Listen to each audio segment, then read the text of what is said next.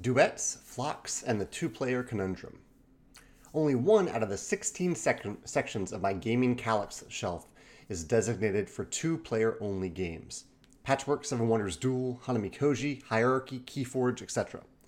Yet nearly every other game on my shelf is there because it shines at both higher player counts and two players. I love the flexibility to share a game with multiple people at game night or to share it one-on-one with Megan.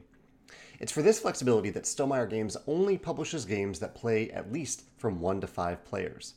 But our newest product, Wingspan Asia, was designed during the height of the pandemic, a time when 1 and 2 player games became increasingly important.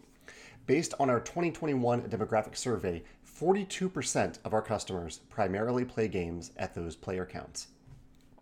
Flexibility is great. The problem is that if you primarily play games solo or with one other person, you're paying for components you'll rarely or never use. Take Viticulture, for example. Each of the 6 players has dozens of custom wooden tokens and their own vineyard mat. But most of those components go unused in a 1 or 2 player games. I really enjoy Wingspan at 2 players, and I'm not alone. I've heard of couples playing Wingspan hundreds of times head to head. So during the brainstorm process for Wingspan Asia, Elizabeth and I discussed the possibility of an experiment. What if Wingspan Asia added a new mode of play specifically for 1 or 2 players, making it a standalone game at those player counts, while also including plenty of cards to expand the experience at all player counts? As a result, Elizabeth created a competitive head-to-head variant for Wingspan Asia called the Duet mode. Duet instead of duel because, birds like to sing. If you're new to Wingspan, you only need Wingspan Asia to play this mode. If you already own Wingspan or other expansions, those cards combine with the Duet mode, and the bird and bonus cards in Wingspan Asia expand your existing decks. Instead of just leaving it at that, we realized that adding 2 extra sets of player components allowed us to meet a frequent request for Wingspan to play at even higher player counts.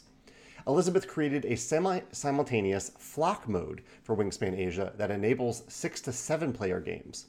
Also, Automa Factory created a new solo mode that uses the Duet map. It's a lot of things all in one box.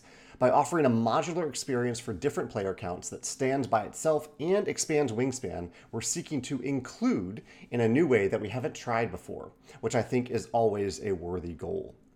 What do you think about this method? I have definitely seen expansions that expand the player count, like Invaders from Afar, and I've seen standalone 2-player only versions of games that don't expand the core game, like Seven Wonders Duel. But I don't think I've seen both in one box. Is that something you want to see more of? I even wonder if it could work the other way around. Could a game launch from the start for just one or two players, designed in several different boxes with different player colors in each box? It would only work with minimal redundancy if the game didn't have a shared board.